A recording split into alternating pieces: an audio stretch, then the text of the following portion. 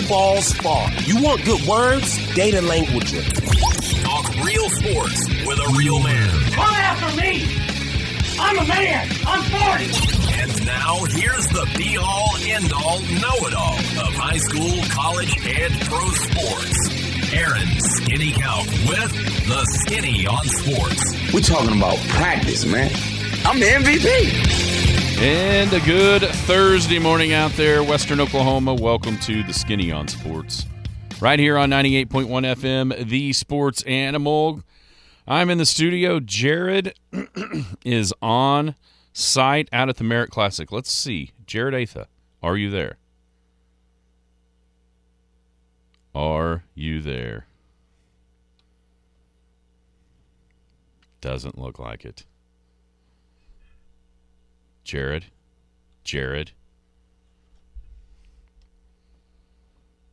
Yellow. Here, but getting a text from him. I can hear you.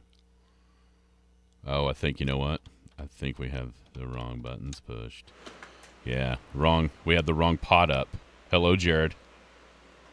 Can you hear me now? I can. We just had the wrong pot. We had to be in the prod pot, not the nothing on it pot. Okay. So where are you? Trial and error, but we got it fixed. Guess what? I don't hear a round either. Yep.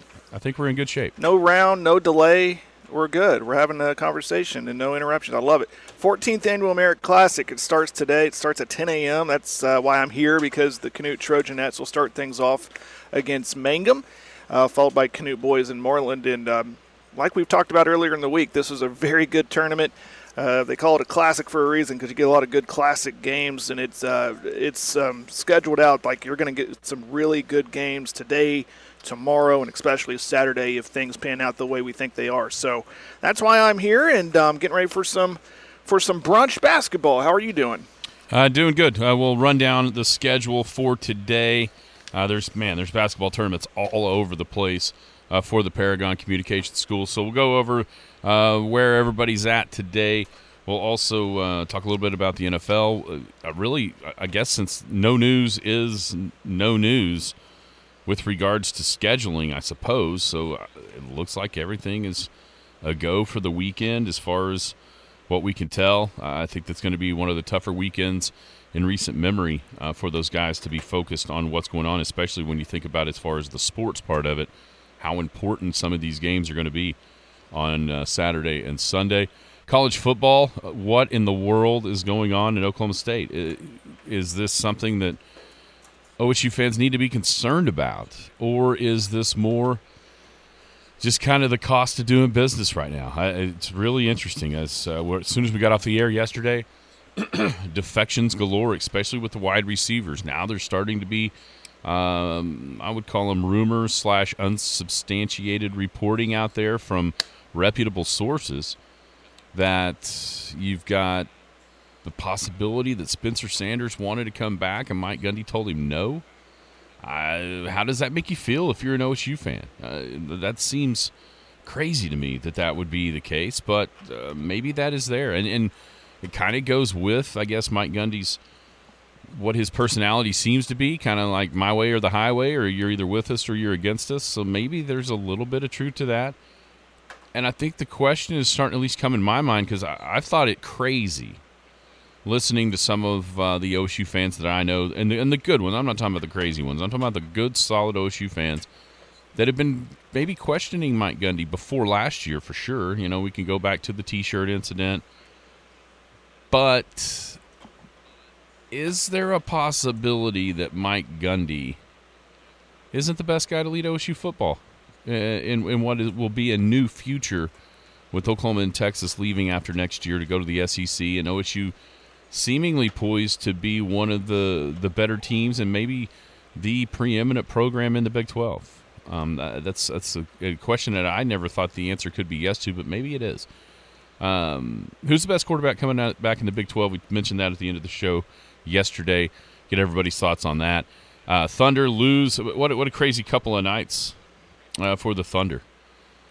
Blow out Boston, score the second most points ever against the storied Celtic franchise, and then you lose last night to Orlando.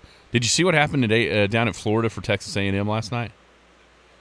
Yeah, I did. Okay, we'll talk about that. At the Texas A&M way. I've Ain't never that just the A&M way. I've absolutely never seen that one. OU hoops falls to Iowa State, another close loss at home. Sooners digging themselves a huge hole in the Big 12 with 2 home losses. Here's 2 questions. Are they the worst team in the Big 12? And even if they are, is that still could be good enough to make the tournament with the toughness of what the Big 12 conference is? And, of course, the high school basketball will tell you what the tournament schedule is for today. 225-9698 is the phone to the text line, 225-9698. If you're outside the listening area, you can catch us on KADSAM.com. You can download the app. The app's got radio. It's got the Penny News. Brand new edition of the Penny News is out on newsstands right now. Pick up free copies of the Penny News. You can also check that out, thepennynews.com. Big Elk TV and Paragon TV. We're about to tell you where everybody will be. And then, of course, the Skinny on Sports podcast is available on iTunes, KADSAM.com as well. All right, Jared, so you're at Merritt. Do you have these brackets, or do you want me to run down what's going on? I do. Okay, go ahead. I got this bracket. I have all the others. Okay. I'm sure you do. Okay, start out with Merritt. So the first game tonight or today. I always do that when we play basketball. I always say tonight. Canute and Mangum, they'll start here in about 50 minutes, followed by the Canute boys taking on Moreland. Then go back to the girls bracket. We'll have the Frederick girls taking on the Turpin girls, followed by it'll be Frederick boys and Turpin boys. And you go back to the girls bracket. And the one I really am interested in is Moreland girls and Hooker girls. And obviously to see who Canute could play, but really because you've always heard about Hooker, and they're always been a solid team out of 2A, but they're all the way up there in the Panhandle, so you don't get a lot of opportunities to see them. And I'm anxious to kind of keep my eye on that one. Then the night games or the afternoon game, Hooker boys and Mangum boys, and the night games, the host schools, Merritt girls taking on the Hollis girls, and the Hollis boys taking on the Merritt boys to wrap things up here in day one of the Merritt Classic. Yeah, good stuff. We talked a little bit about some possible matchups, not only tomorrow, but then on Saturday with Merritt against either Hooker or Canute, and the finals would be top 10 teams all around there in a couple of different classes. Let's go over to the Western Equipment in Arapahoe. It's starting at 10:30 this morning. You've got Sayre and Southwest Covenant on the girls' side, followed by Cordell and Southwest Covenant on the boys'. Cheyenne-Raiden girls will take on Lakeeba Sickles. That's a top 10 team in Class B there for opponent for Cheyenne-Raiden with Lakeeba Sickles. That's at 1:10, 2:30. It's Cheyenne-Raiden and Sayre on the boys' side. Let's see. 3:50 is number 1 seed Amber Pocasset girls against Cordell, followed by Snyder and Amber Pocasset on the boys' side. And then we'll get to the hosts at 6:30. The Arapahoe Butler Lady Indians taking on Snyder. The Indians draw Lakeeba Sickles in the first round. That nightcap starting about 7:50. Arapahoe games can be seen on ParagonTV.com. Let's move over to the Oil Center Classic. We got questions. Will either of us be at the Oil Center? The answer to that is no, because we have prior obligations. You're at Merritt. I'll be over at Hinton this week with Elk City. So, no, we will not be able to make it up to the to Woodward to the Oil Center Classic, which is a shame possibly because there's going to be some really good games going on up there at Woodward this week. It all starts at 10 a.m. with the Leedy Lady Bison. Our Leedy. Leedy will be. No, yeah, we're exactly. specifically. No. That's not what I'm saying. You and I. We will be there. You and I specifically. I see. Yeah, we ain't going to be there. But Leedy will. I mean, I we as a group. Persuade us. What's going to be in the break room? What's going to be in the hospitality room? Yeah, Maybe we will be up there. Who knows? Yeah, I don't think that's going to happen, Jared. Are you going to drive from Hinton all the way to Woodward? No. On Saturday? No. If I was going to drive anywhere, I'd probably drive a Hammond. I'm telling you, this is the day. This is the day that I've wanted. I've told you about this. I just want to make a tour of all the tournaments in the area, like this day particularly, because there's going to be games like from now to all the way to tonight, and just to check out the hospitality rooms. Oh yeah, and catching a few games. But this is the day. But you don't want to do that with me. Oh, I didn't say anything about that. I just said it's not possible. I mean, we got. It's just. I know. Simply. I mean, I guess you know what? I could run out to Merritt for lunch. What's in the hospitality room? You know yet? I haven't even made it. I came straight up here and set up. I don't know. I was hoping there might be like breakfast burritos laying around or something. Well, you never know. I'll have to check it out after my. I promise you, they do it up games. right out there at the Merritt Classic. I know it. 10 o'clock this morning, up at Woodward, you've got Forgan and Leedy on the girls' side, followed by Laverne and Forgan, boys game at 11:30. Let's see, that means 1 o'clock will be Laverne and Goodwell in a girls' first-round matchup. 2:30 is Arnett and Goodwell. Goodwell number 8 in Class B, so it's a tough draw for the Wildcats there in round 1. Tyrone and Balco, a girls' game at 4. 5:30 is the same two teams, Tyrone and Balco, with a 5:30 game. Then the Nightcaps on the girls' side, number 8 Arnett takes on the Woodward JV, and the last game of the day is the Lady Bison, Class B's number 4, taking on the Woodward JV. Let's see, Warrior Classic. Got some teams there. Oh, man, I can't read the times. Let's see. Let me try to really focus here. 10:30. Girls game will have Paragon TV. That's Sentinel and Eric. That means the next game should be at 11:50. And sure enough, there it is. The number 1 seed on the boys' side.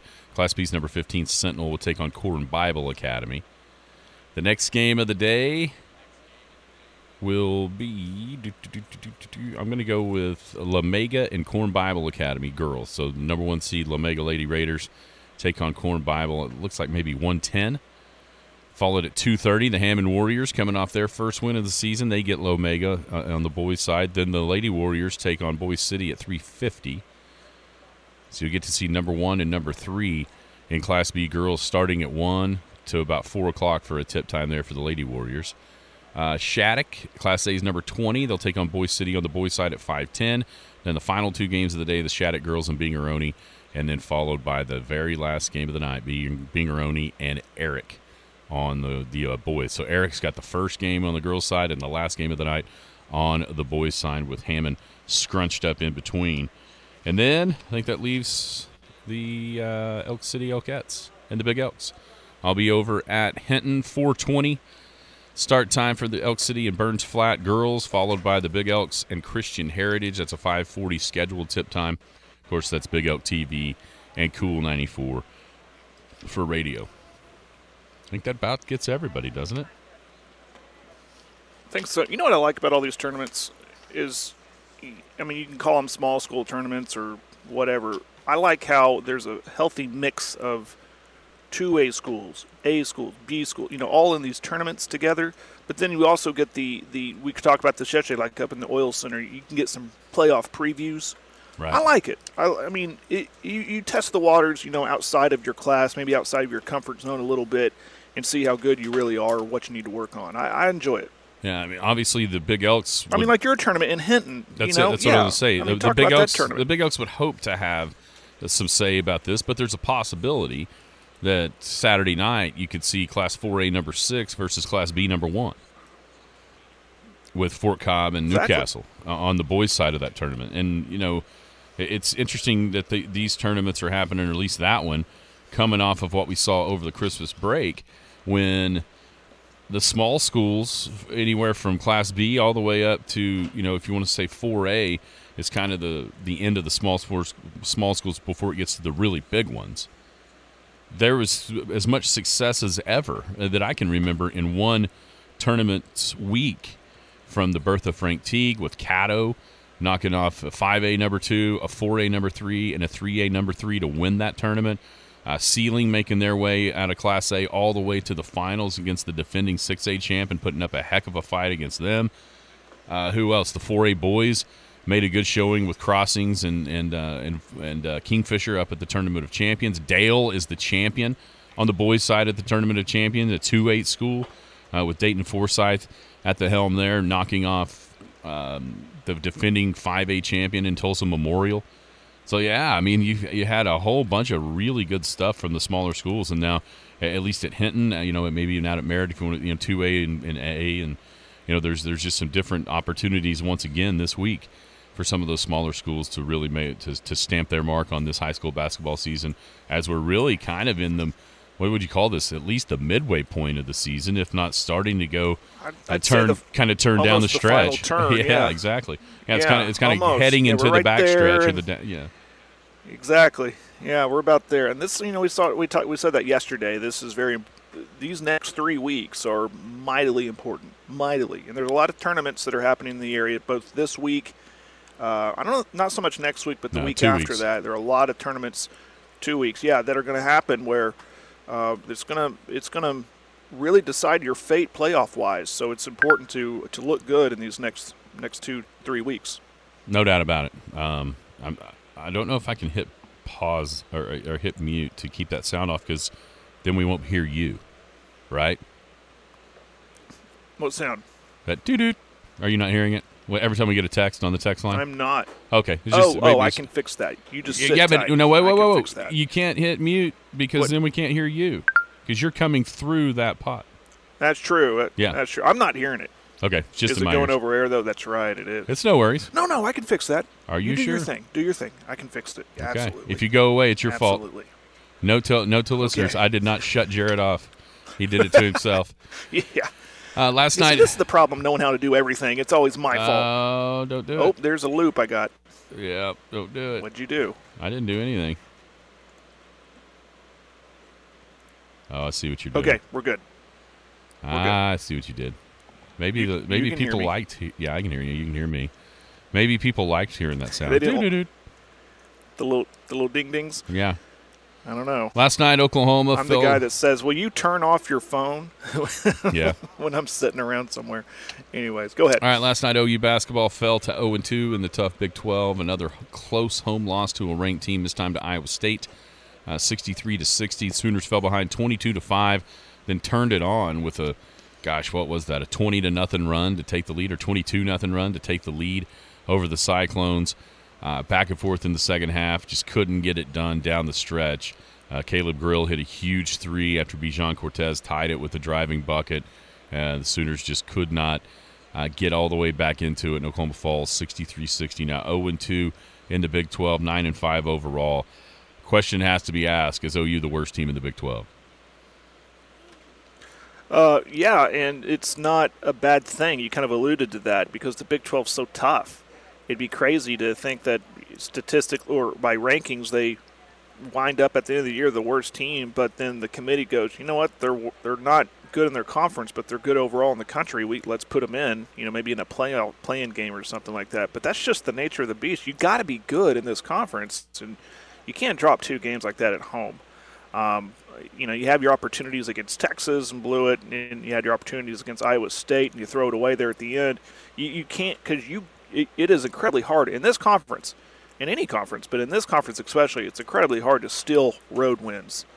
And up and down in this conference, 1 through 10, it is very, very good. It's a juggernaut.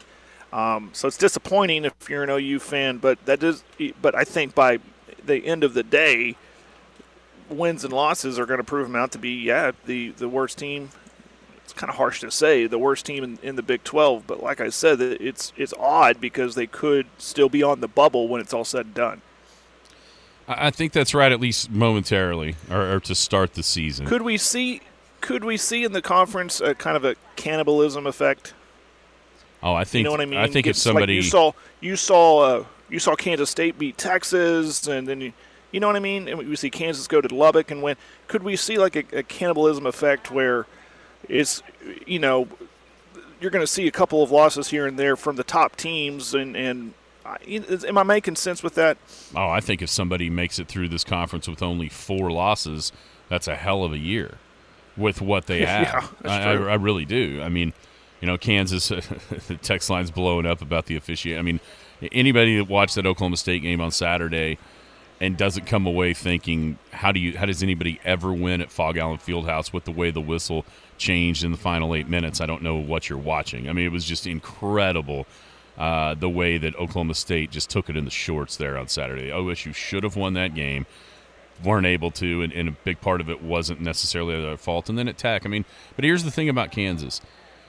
The good teams are always going to get the whistle because they just are. And, in Fog Allen, you've got to be 10 better on any given night to win up there. I think that's just true because it's a hard place to win in the first place, and then, all that stuff starts to happen.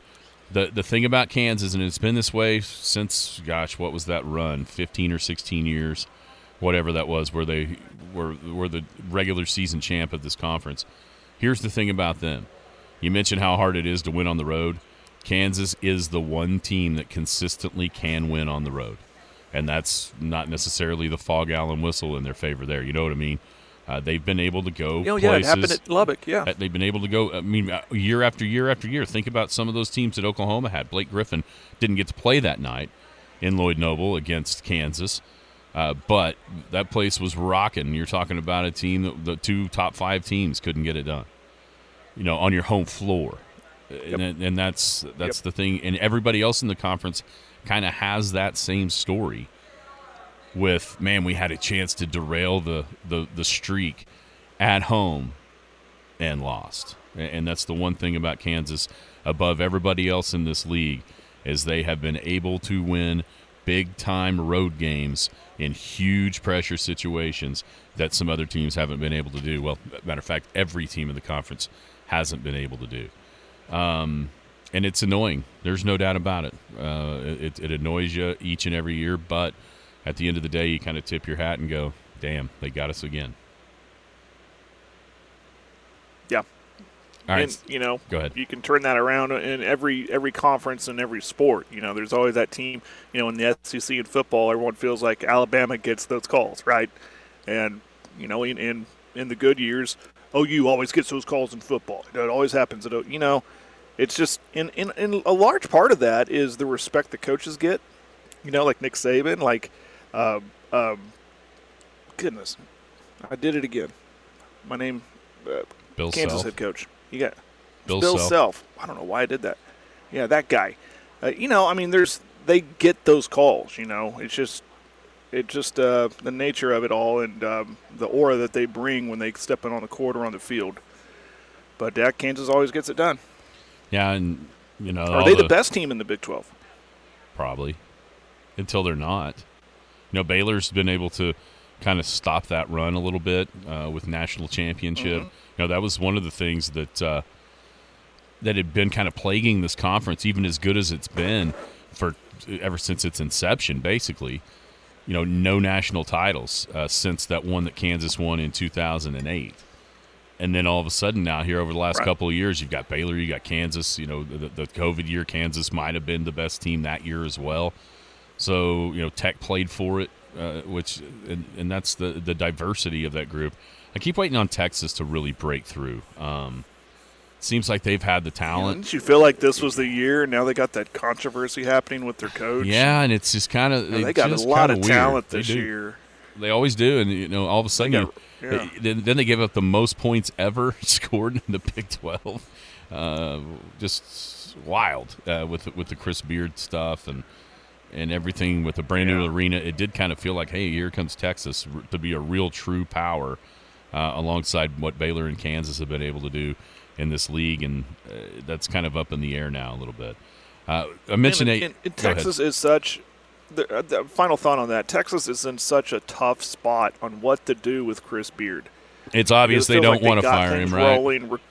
They don't want to fire because they got things rolling recruiting wise, and like you said, they got a lot of talent there, and I think that's just going to balloon. I think they're going to keep going if they keep Chris Beard, but then there's that whole. Black cloud. I mean, do you keep him after these allegations? I mean, it's clear why his wife dropped the charges, right? It's a girlfriend. Girlfriend? Yeah. Sorry. Girlfriend. It's clear, right? I think so. Money. Well, yeah.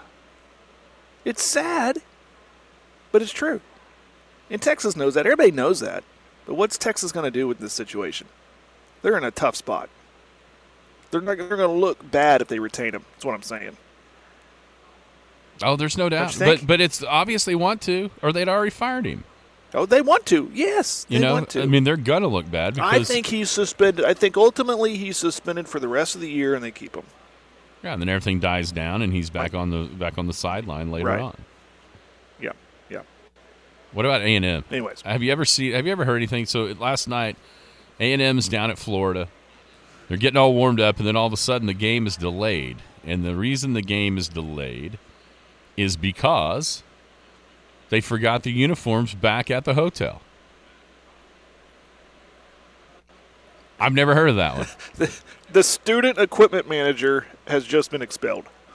Yeah, they forget. Who's in charge of that, right? I would assume, one of those guys. But you think, golly, how can you not have a uniform? Well, the truth of it is, it's a little bit different. Like, all these high school basketball tournaments going on. They all, everybody's got a shooting shirt or everybody's got warm-up pants or whatever, but underneath you already have your jersey on, right? In college, It's not really like that. A lot of times they've got their practice gear with their shooting stuff as they're going through warm-ups, and then, of course, they all exit. Everybody exits the floor, 3 or 4 minutes prior to kind of that last little meeting, and that's sort of when everybody kind of starts to get changed, right? And then come back out and go through the final little warm-up. Well, when they went in for that, they realized we don't have the jerseys. So the game had to be suspended. Florida actually got to shoot a technical foul free throw. Did you know that was that was a rule? That if you can't start the game, can't start the game on time, you get a T. And so Florida was 1-0 when the ball was thrown up in the air. It would have been more funny if A&M would have lost by a point, but instead they won by 3. But still, classic A&M as far as not. You thought it was just confined to their football program. No, it's everywhere. No, it's all over. It's everywhere. Wow. Bobby Petrino is going to be the offensive coordinator there now for Jimbo Fisher. See that? Yeah. Did you? I did. I actually think it's a good hire. Have you seen the funny tweets about that? Because you remember that was rumored to be possible, and then Petrino ends up out at. He just became the coordinator out at UNLV. Within the past couple weeks, seemingly shunned Jimbo for UNLV, and of course the joke is they got out there. Petrino looked around at the talent at Vegas and decided, you know what? Maybe male cheerleaders at A&M is a better spot for my husband. Ouch. Thunder last night fall to Orlando. The jokes wrote themselves all day yesterday. You saw all the memes and the GIFs and all those stuff. And now they're saying Urban Meyer will join him as a wide receivers coach. Really? It was a joke. That's a joke. But oh, boy. The band getting back together. All right, Thunder fall in Orlando. Yeah. After blowing out Boston the night before without SGA against Boston, scored the second most points against the Celtics in their storied history, and then Thunder lose. It's always going to be a tough kind of turnaround for Oklahoma City, even though Orlando was still pretty shorthanded after that scuffle at Detroit. They've still got guys serving suspensions. But Orlando honestly kind of has the matchup issue against the Thunder with Banchero and some of those skilled big guys that the Thunder just really don't have many guys that are able to guard them. Orlando wins, and so Oklahoma City, kind of on the teeter-totter as they, blown out by one of the good teams in Philly on New Year's Eve. Then all of a sudden come out of nowhere to beat Boston like they did, but then back down the slide a little bit with the Orlando loss coming up last night. But tough back-to-back. When you leave back-to-back on the road, yeah. You leave. Well, they won in Oklahoma City Tuesday night, but then they had to fly. They didn't get to Orlando until 2:30 in the morning maybe, and then it's an early tip out there, 6 o'clock here, which is 5 o'clock there. So you really don't have a ton of time, 12 hours, and the next thing you know, you're playing again. So those are kind of schedule losses in the NBA that happen from time to time, and they happen more often when your team, is building, but still not of the caliber that we've seen here in Oklahoma City before. Yeah, I think over time, OKC is going to be fine with that group right there, and you're going to take your lumps. And they had this discussion yesterday on these airwaves about at what point in the season do you want to see it go for wins for the playoff or, lottery contention. And I'm almost there to okay, let's shut it down if FGA is going to be sick or out. I don't know. Here we are in January. What do you think? Are we going for playoffs? Do we want to see them in the playoffs now, or do we want to get in that lottery discussion? I think your goal number one of this season at this point is for SGA to be an all-star. After that, you see where you're at. As much as it seems like this team isn't quite there, they're really not very far behind a play-in spot. And, if you don't end up getting into the playoffs out of the play-in, you're still in the lottery, so you still have some sort of chance. But at some point, you can't just tank every year. At some point, you got to see, can these guys play 70 games? Do you know that anybody on the roster for the Thunder is capable of playing what amounts to now a full NBA season? Do we have any idea if anybody can do that? Mike That's a good Muscala? point. No, we don't. Maybe? Yeah. You know, and at some point, these guys, as much as you love the idea of lottery luck and Wembanyama and all of that, you have to see what you've got now. You've got to at least get these guys in these situations to where you're not just wasting a year next year because nobody's ever been in these situations. I think it's kind of a good way to kind of have your cake and eat it too, to where sure you can control a little bit, but you can't control like you did last year. Because here's the truth: the 10 guys you've got that are playing are way better. You don't have those. I mean, just one guy on the roster, Poku. Poku, play him 40 minutes last year, and you were guaranteed to lose. I don't know if that's the case this year because of his improvement, he's improved, and then improving the roster, like a guy like Isaiah Joe. Here's a question: Is Isaiah Joe the best free agent acquisition in the history of Oklahoma City Thunder basketball? That's a good question. It's a very good question. Surely the answer is no. The jury remains. But yeah, if he continues to play like this, I think we need to see more. Yeah, we need to. If he plays like this, yeah, that'd be a yes for me. The truth is, we need to see more. The whole thing is going to revolve around right now one question, and that is Chet Holmgren a difference maker? Regardless of what happens in this upcoming draft, he has to be a difference maker, and that's what really stinks about him not being able to play. So you can start to see whether or not he is. Yeah, but we won't know until I think what you're going to see in meaningful minutes. That's right, and I think you're going to see the Thunder keep trying to win. They might pull the plug, but I don't think they pull the plug nearly as quickly as they have the last couple of years. If that makes sense. You know, the perception, you mentioned SGA and All-Star. Is it, can we call it? I mean, is he an All-Star? Because the perception of him, yes, at least across the league and his play, well, I mean, you know, you said earlier the goal right now should be make him an All-Star. I think it's done. That's what I'm saying. Well, I mean, I think he's put up the numbers to get there. You're not going to know it until it's announced. Like to be done, just because of the team's success. But the one thing about it is you're starting to see that perception grow nationwide, right? You're already starting his name is popping up out of the mouths of different people that follow the league way more closely than we do, you know, or even, you know, guys like Charles and Kenny and Shaq and those guys are starting to realize, hey, there's this guy in Oklahoma City, SGA. He's pretty good, you know, and the Thunder got it. And you know the fans realize it when you start to see the Twitter banter of, well, maybe we can get him away. Maybe we get him to come home to Toronto. Maybe there's rumors that LeBron wants to play with him in L.A. You know, that's what tells me, okay, the fans are taking notice. You know what I mean? Outside of Oklahoma City. Yeah, I guess we'll see exactly how much notice they take when some of those All-Star ballot numbers are released. You know, how much impact he's really making. But I can tell you this.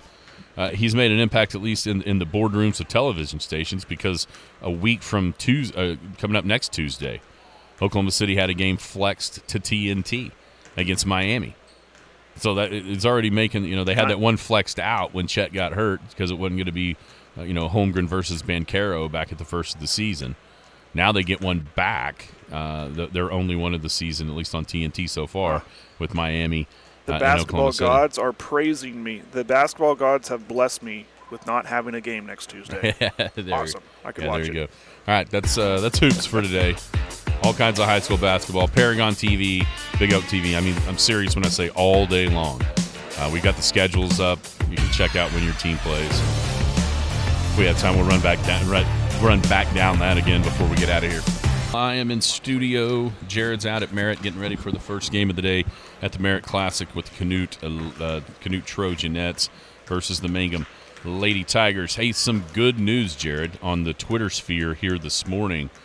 Let me get back to it. Dadgummit, updated. Kyer Elam, who just happens to be a teammate of DeMar Hamlin, He tweeted out, "Our boy is doing better. He's awake, showing more signs of improvement. Thank God. Keep your prayers coming. All love to number 3." So maybe some good news there. Shams Charania, who he's normally an NBA guy, he tweets, "Buffalo Bills announced Damar Hamlin is neurologically intact, showing extremely positive signs toward recovery from critical condition due to cardiac arrest." So some good news on the Damar Hamlin front here this morning. Looks like maybe he's getting starting to get a little bit better. So that's all those prayers from people throughout the world, really. Here's the statement from the Bills. Per the physicians caring for Damar. Okay, good. You saw that. Yeah, I just saw it. Damar has shown remarkable improvement over the past 24 hours. Still critically ill, he has demonstrated that he appears to be neurologically intact. His lungs continue to heal, and he is making steady progress. Grateful for the love and support we have received. That was courtesy of the Buffalo Bills. So that's the actual statement that Shams was basically referencing in his tweet, saying that some good news, at least for now. Good signs coming out of Cincinnati for Damar Hamlin.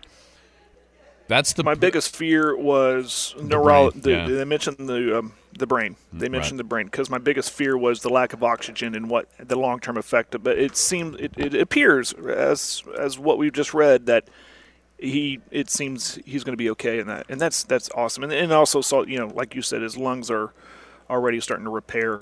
I'm sure it's a long road, but it looks like that road is getting brighter with each day. So that's great news. Power of prayer, man. Power of prayer. No doubt about it. So that's the good news. The bad news. I've got some bad news for everybody. Oklahoma State football. What is going on? There's so many different things flying around out there. I can tell you yesterday, since 5 o'clock or 4 o'clock on Tuesday through right now, Oklahoma State is now down to one of their most productive 6 receivers off of last year's squad, either due to the portal or graduation. With both yesterday Stephon Johnson and Bryson Green jumping into the portal, joining who was the other one? Oh, my mind just went completely blank. John Paul Richardson. In the last 24 hours of leaving Oklahoma State as receivers. What's going on? Is there any way to actually know what's going on? I mean, what do you think? I don't know. I mean, we saw a little of this last year in Norman, but that was thanks in large part to the coaching change. So I give OSU fans this: just hang in there because it does get better. I know it's 6 and 7 season that OU just had wasn't in large part because of what happened last year, but now after that recruiting cycle, it looks like things are going to be fine in Norman, or they appear to be. Hang in there. I think it could be a situation where, like you kind of talked about in the opener, Mike Gundy is putting his foot down. He's digging in his heels, going, "This is how it works here. If you don't want it, there's the door." And a lot of people are maybe either calling his bluff or going, "Fine, I'm out." And that's what he wants. And so he can get more of his guys or more of program guys back in there, maybe through the portal or recruiting. But I don't know. You can only speculate. I mean, that's what I'm doing. I'm just speculating what I think's going on. And I don't know if it's maybe a thing in the locker room that and there's been that talk, that Mike Gundy lose the locker room to Spencer Sanders with his defection, and he's kind of tweeting around or texting his boys and saying, "Hey, man, this is what he told me, and if you guys stick around, he's going to tell you that too." And I don't know. I mean, again, only speculating. But if you're an OSU fan, and you mentioned that there's going to be calmer heads out there, and there are calmer OSU fans out there, and hang in there. It's not the end of the program, end of the world. There will be it's the darkest before the dawn. So I think they'll be fine, but it might get ready for a rough season, just like OU had.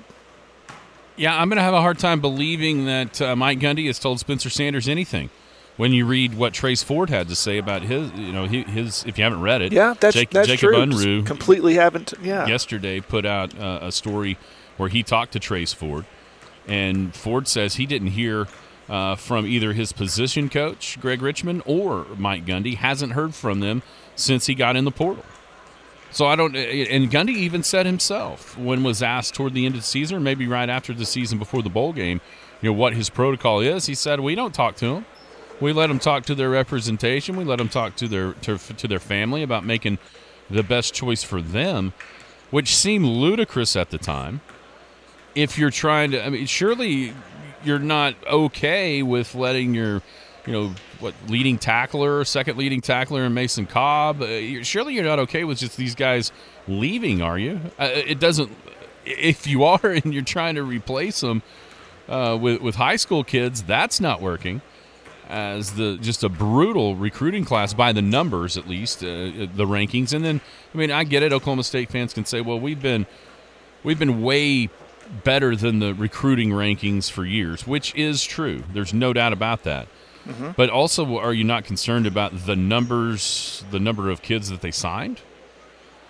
I mean, you basically, your recruiting class is replacing what's defected in the portal numbers-wise, just player for player. And then you've what, 6 or 7 guys in the portal coming in, so you're a net 7?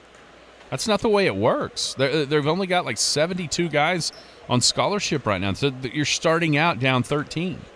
What is going on? It's maybe this is one of those bullheaded Mike Gundy moves, and he proves everybody wrong, right? He's done it in the past where you thought everything was slipping away, just like when the T-shirt thing happened. It looked like it was the end of Mike Gundy at OSU, and he came back with a season that nearly netted a playoff run, and that was last year, just a year ago. How crazy has this last 12 months been, considering a year ago Oklahoma State was coming off a near Big 12 title, possible playoff berth, and a win in a New Year's Six Bowl over Notre Dame. The amount of momentum was incredible for that program heading into spring practice a year ago, and now look where we're at. A 7-6, and everything feels like it's falling apart again.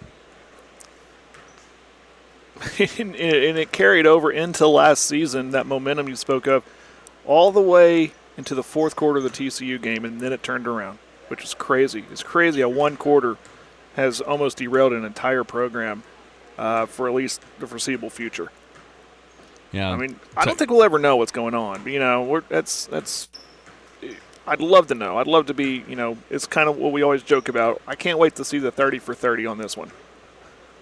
Oh, no doubt. I mean, it's just it baffles the mind. But it doesn't, though. All at the same time, it doesn't, because if you read that article, unless Trace Ford is just making things up, it doesn't baffle the mind, because if he doesn't have enough couth you don't have to beg anybody to come back. But how in the heck do you not, for that guy that was that good a player for you and fought through injuries for your program like he did, how in the world do you not at least send him a text like, hey man, thank you. Thanks for your time here at Oklahoma State. Sorry that it didn't go all the way through, but gosh, we really enjoyed having you. Yeah. And nothing like that. And that's the hard – I mean, and we've seen that in the past. Is it because he went to OU? You're talking about you went to OU. Well, he wasn't texting him back. He wasn't texting him way before he didn't go to – he went to OU. That's true. That's true. He hasn't texted him there's since. no effort to try to re-recruit him. That is baffling. That is baffling. We have a text here that says let me pull this up. If players are thinking about getting in the portal or are already in the portal, there's no reason to beg them to stay. Their interest is already gone. I agree with Gundy's philosophy. I can tell you this, in my mind, if that's true, and you're going to keep on recruiting at the 60th best team in the country every year with the high school recruits, Oklahoma State has already passed its glory days, because that's not the way the game is played anymore. As much as I don't like it, and everybody listening, it really is. I mean, you don't have to beg them to stay. I'm not even asking you to beg Trace Ford to stay. But at least you could have the courtesy of texting him and saying thank you. Just to shut out and do nothing? Here's the problem. It's not only bothering Trace Ford, and it's not only going to bother people that read that article, it's also going to bother kids that you're recruiting out of high school now. And the question's going to be asked to Mike Gundy in those conversations with high school kids. Why do you do this? Do you really not care about your players like you say? Because your actions show that you don't. Your actions show that once you've gotten the good out of a kid and he's ready to move on, or you can discard him because of injuries, you just move on and discard him, which is not what you want to be telling 18, 19 parents of 18, 19-year-old kids that entrust their kids' lives in your hands because you basically become the parent figure in their lives for 4 years.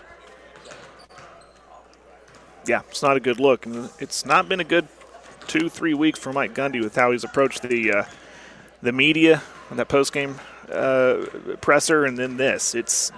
He's I don't know. He's a little stubborn, and he's got to get past that. It'll be interesting because this is such an important time in OSU football because they are, at least over the past decade, the teams that will be left in the Big 12, they are without a doubt the best one. Without a doubt have the best success, the success rate, the most wins of anybody that's going to be left at this level. And it almost feels like Gundy is sabotaging himself trying to get this thing set up. Sam brings up calling players by their numbers and not their names. That's a football coach thing, but at the same time, maybe it's part of the human being process that's maybe lacking a little bit with Mike Gundy. All right, I know you got to go. Yes, we're about 6 minutes away from tip, so I got to get going in my pregame. All right, Jared, It's going to be on Paragon TV, Canute and Mangum Girls coming up next. Thanks. We'll talk to you tomorrow. All right, bud. See ya. See ya. It's Jared Atha from Merritt High School. It's such a funny argument. It's such a funny conversation about this because it's so easy to say, and I think there is some part of the truth of all this is kids are softer than they were years ago. Is it softer? Is it they have more options, or is it both? Because I know they have more options than they've ever had as a player in college football right this second. And I think it's because of the way the nature of growing up is so much different now. I think you could probably put soft in there as well. And that's fine and dandy, and it is that way. But it is going to be that way. And outside of, I guess, maybe Georgia, gosh, you see Alabama using the portal a little bit all of a sudden, but they're using it, picking their spots, not supplementing their whole roster. At least last year, now they've had defections that, I wonder if maybe this has always been happening from a roster turnover standpoint.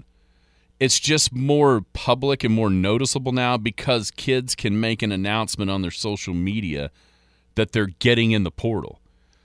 Like, there's no doubt, if you look back throughout Saban's tenure at Alabama and you just compare recruiting class numbers from the time he started all the way through now, there's times where over 5-year periods they've signed an entire extra class of 25 versus everybody else in a 4-year period. So there's been processing going on of roster. And so maybe this isn't as new a thing as we think, just we know because of the portal. Like I mean, here the portal's going to ruin college football. Is it really? I don't. It's annoying.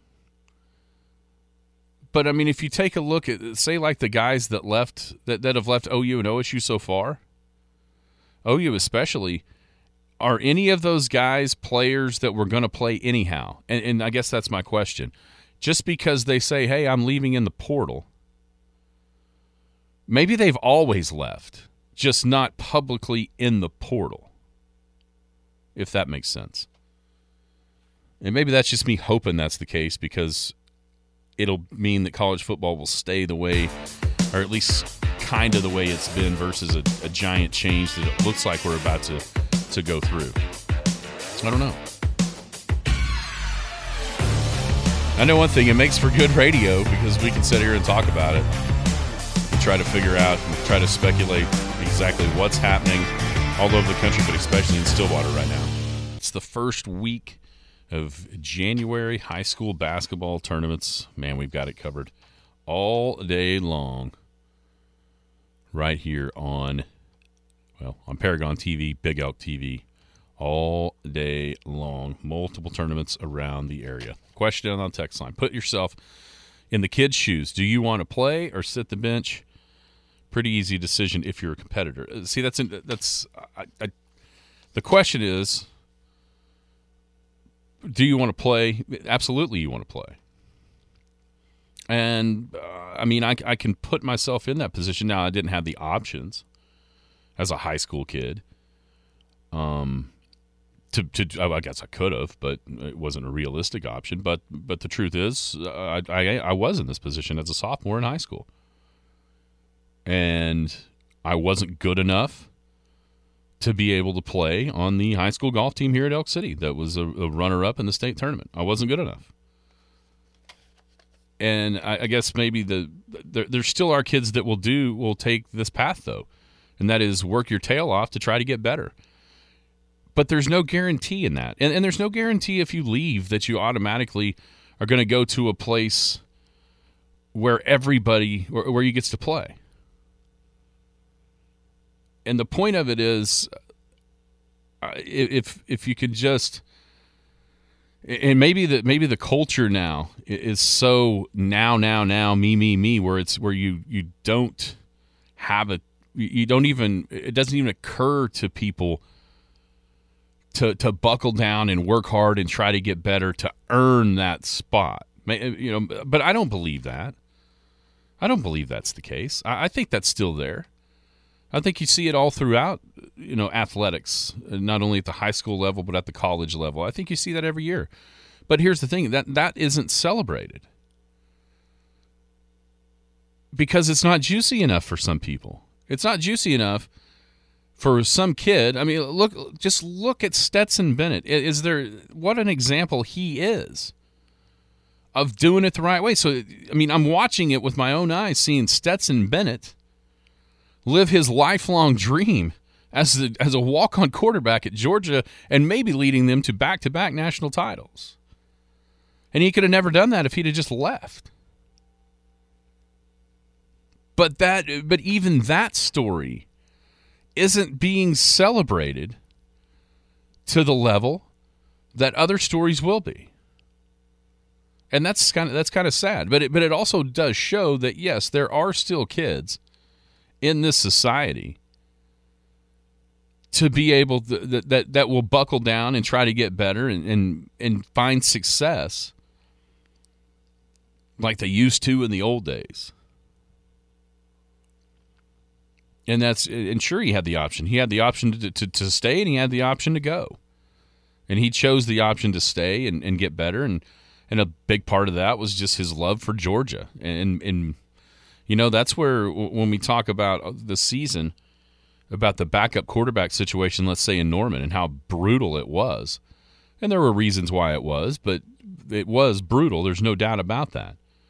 And maybe that's why you go out and sure, you try to recruit Jackson Arnold every chance you get.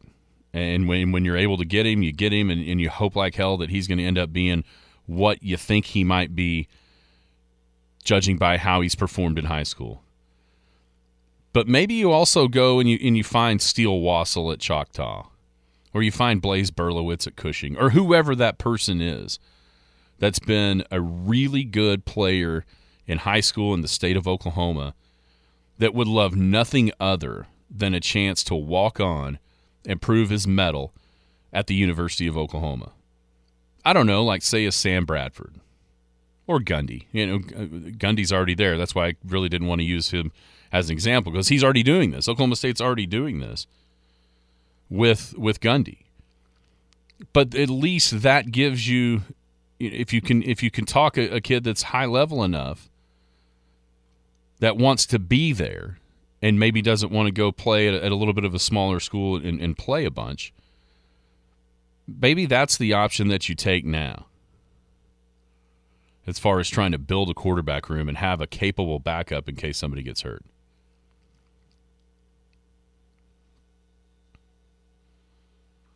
I agree. It is sad. It is sad to see kids just transferring all over the place. And maybe, this is something I've thought about. Maybe you let them transfer one time, and if they do it again, they have to sit out a year.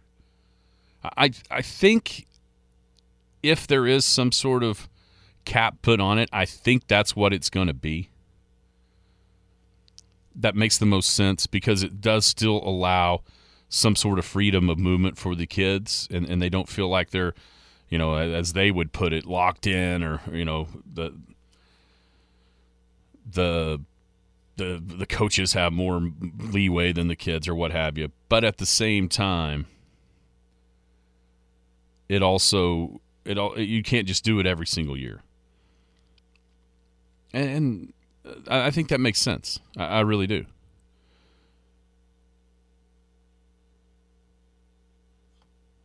So would I take Spencer Sanders back at OSU? Hell yes. What is the alternative? How do you not? I mean, see, I think I think some people or some fans view him as walking out on the team. I don't view it as that. I view it as him looking to better himself, and then almost in a weird way, it ought to be a compliment back to Oklahoma State that he got out there on the free agent market, looked around and said, you know what? I've got it. The grass isn't greener anywhere else. The grass is greener right here where I was. And I think that's the point of the portal, is you get out, you can allow yourself to essentially get recruited, and you can go look around. But that doesn't always mean that you find a better situation than that you're in. And I think there's also a lot of extenuating circumstances around what's happening in Oklahoma State that makes sense for Spencer Sanders to be able to look around at. One, who's going to be his offensive coordinator? Who's going to be the coach of the offense? I think that's something that it makes sense to me that he would do, because he does only have one more year of college football and then he's done. And this has to be a year that he proves everything that the scouts and the doubters want to see him be. I don't think you can compare this to real life. I'm sorry, I just don't. Question is, if you're a boss and a guy quits, then wants to come back 2 weeks later, would you let him? I don't think this is real life. I think this is college athletics. I think there's a separation between the two. And if you want to say that allowing these kids to do this will then make them not as valuable employees in the real world, you might be right. But I think that's apples and oranges comparing something. But I'll also say this. With whatever else you're doing right now, do you, if somebody walks up to you and knows what you're doing and says, hey, you ever think about doing this, or you ever think about doing that? I think that happens all the time in real life. And all of a sudden you go back home and you talk to your wife and maybe even your family and discuss, hey, here's what came my way today. I think that happens all the time. And there's no formal, announcement need to be made unless, you get into talks. I think that part of it is similar to real life. I think it happens all the time. But it's an amazing debate. There's no doubt about it. And the problem is there's no right or wrong. But the argument is going to be such that people on either side of it are going to believe they're right and you're wrong, or vice versa, and that's fine. That's the beauty of it.